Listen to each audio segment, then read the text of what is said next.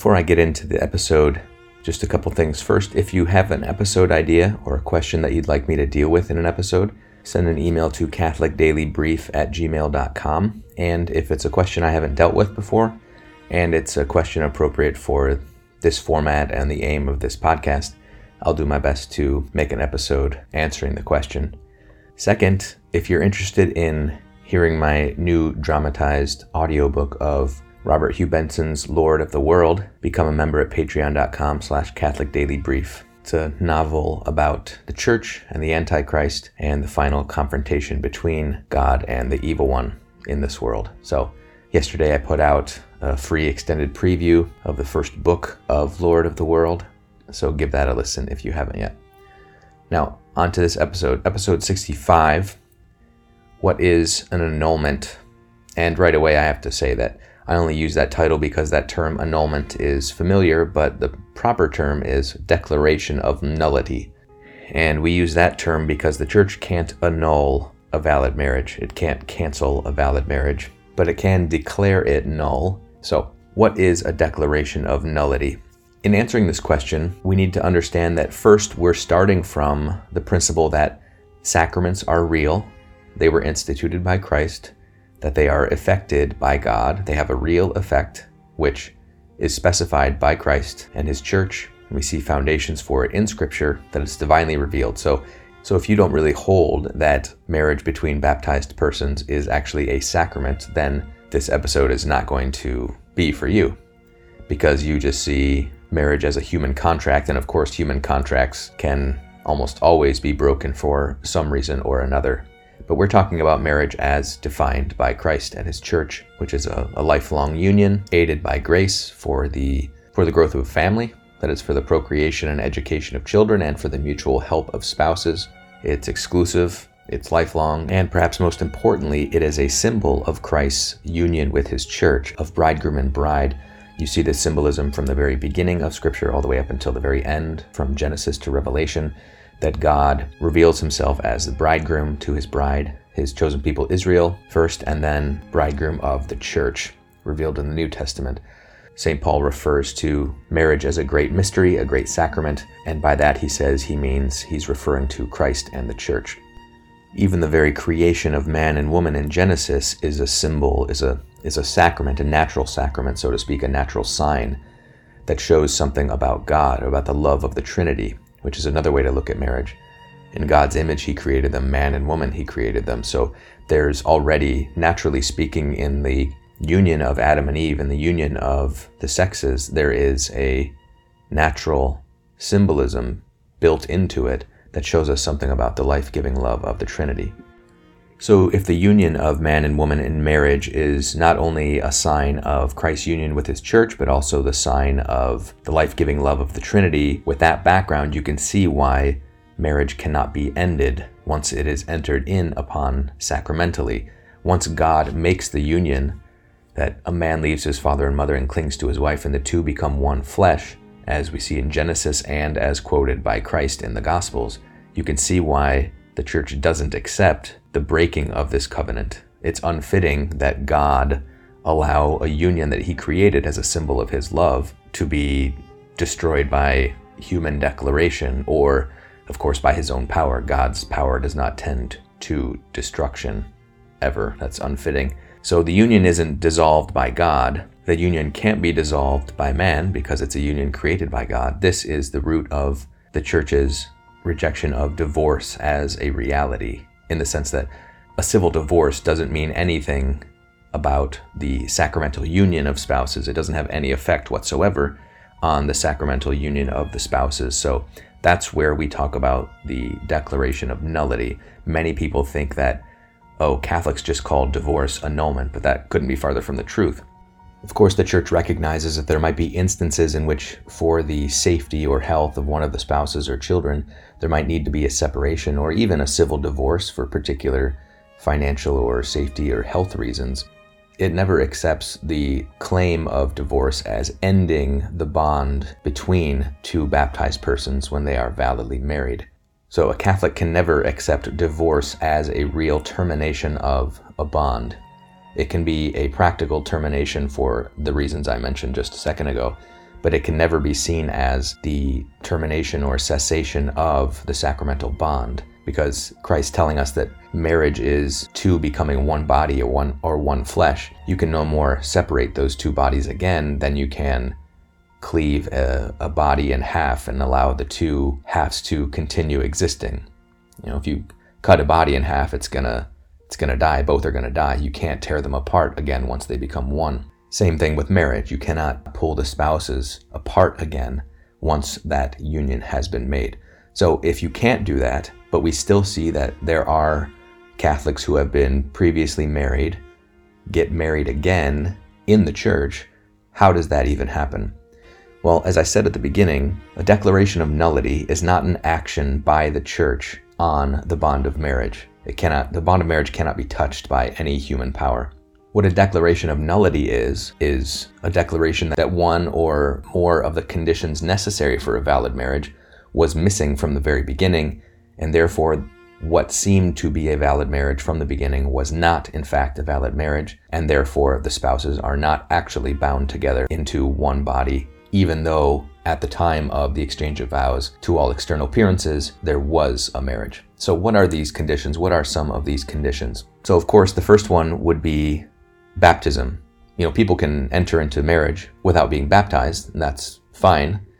If one is not baptized, it's not as if they need to get baptized to get married. People can enter into a solemn bond and a solemn union without being baptized, but for a sacrament to take place, the spouses need to be baptized. Baptism is the gateway, the door to all of the other sacraments, so without baptism, a sacrament is not possible. Therefore, if you have a union, a marriage between two baptized persons, even if they're not Catholic, the church considers it a sacrament. Any Christian who is baptized gets married to another Christian who is baptized, the church considers it a sacrament.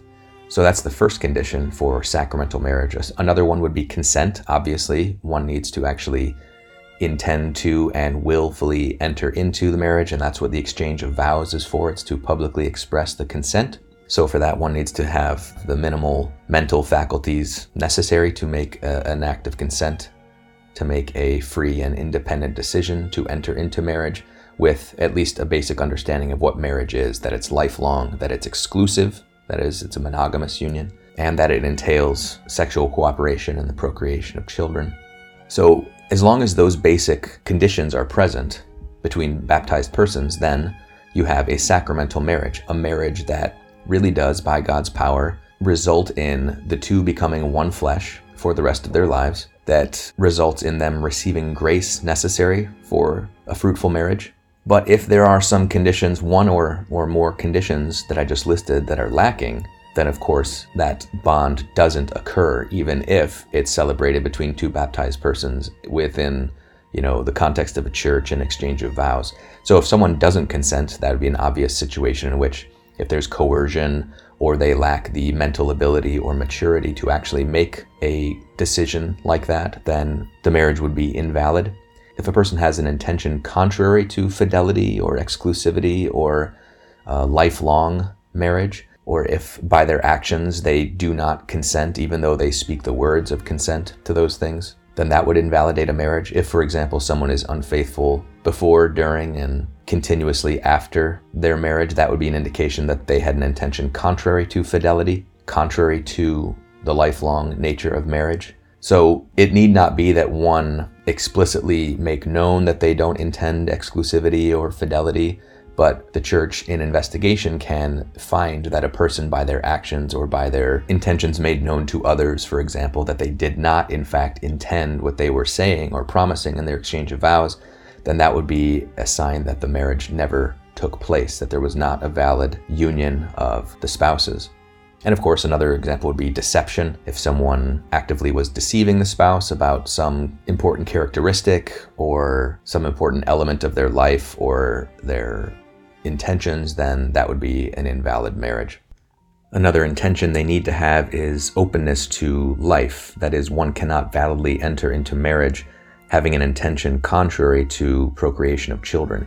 It might happen that they not ever have children because of various circumstances that they can't control, but their openness to life needs to be an intention. So if one had an intention contrary to that at the time of marriage, and that were to be determined or discovered later, then the marriage would have been invalid from the very beginning.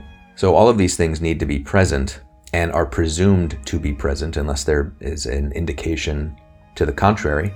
But if later in the process of investigating the bond, it be found that one of these conditions was lacking, then the church can simply declare, we're not ending this marriage. It was not a marriage to begin with because one of the essential components was missing. That's what a declaration of nullity is.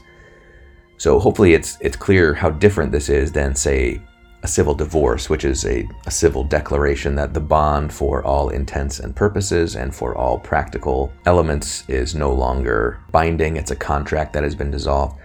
But the church only allows the spouses to go their separate ways, so to speak, with regards to the marriage, is if it determines that there was no valid marriage. So why is it that people still call this Catholic divorce? Well, mostly it's because, especially in the United States, the investigation of the marital bond is not done very carefully. Many dioceses and many tribunals and bishops themselves just see it as basically a divorce, as a pastoral decision to help people go their separate ways without much conflict. And in doing so, they scandalize the faithful because they show them that they think marriage isn't really a lifelong bond affected by God's grace.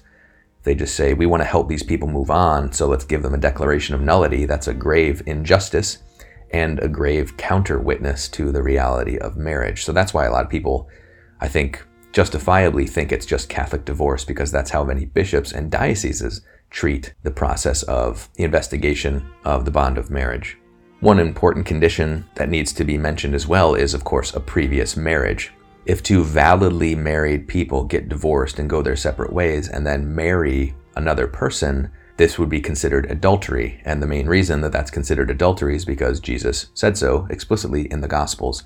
And you can see with this definition of marriage how that makes sense, that if you are validly joined by God's power to your spouse, then to marry, quote unquote, or to join yourself with in an intimate union another person would be adultery. Even if in your day-to-day life you have ceased contact with your spouse and there's obviously no more living together because of a civil divorce and all of that, the bond remains because the church doesn't recognize the power of any civil law or declaration to break the bond of marriage. So to cohabitate or be intimate with another person while you are validly married to another would constitute adultery. So this is the reason why there's a lot of controversy and talk about divorced and remarried people refraining from receiving communion. It's not supposed to be some public shaming, but marriage as a public institution, as opposed to, say, someone who is in the state of mortal sin because of a private sin, they also shouldn't receive communion. But because it's not public, there is not the same treatment of it, and there can't be the same treatment of it because a priest distributing communion can't read souls.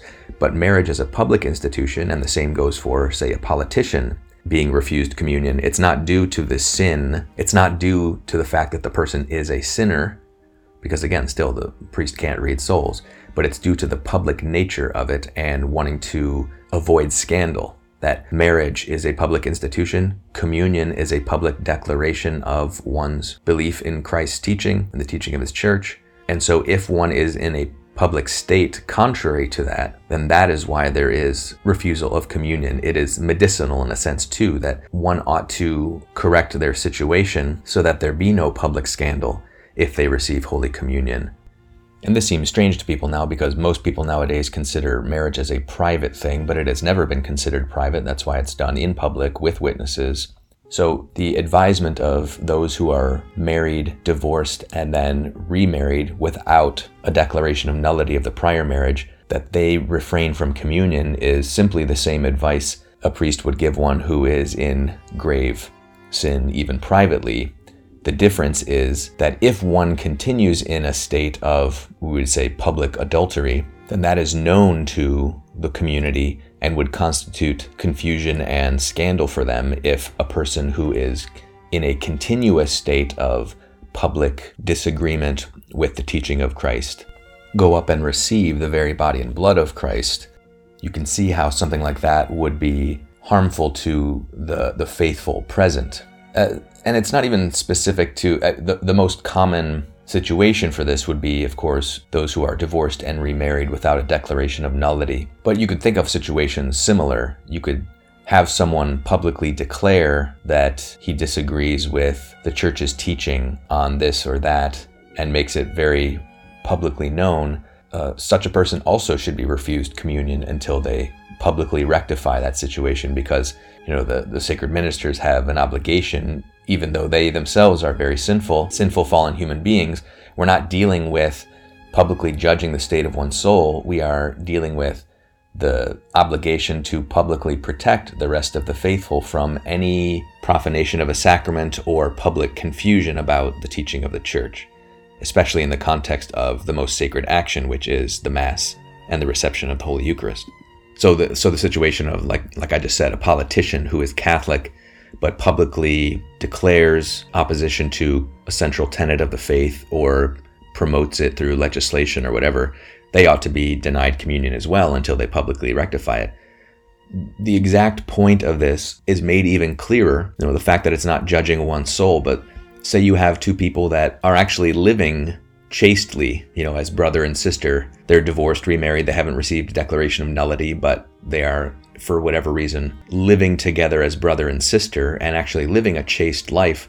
They still shouldn't receive communion because of the possible confusion. So they might not even be in a state of sin, but if publicly their living situation would confuse or harm the faithful's understanding of marriage or the sacraments, then they also ought to refrain from communion to avoid that, even if they aren't in grave sin.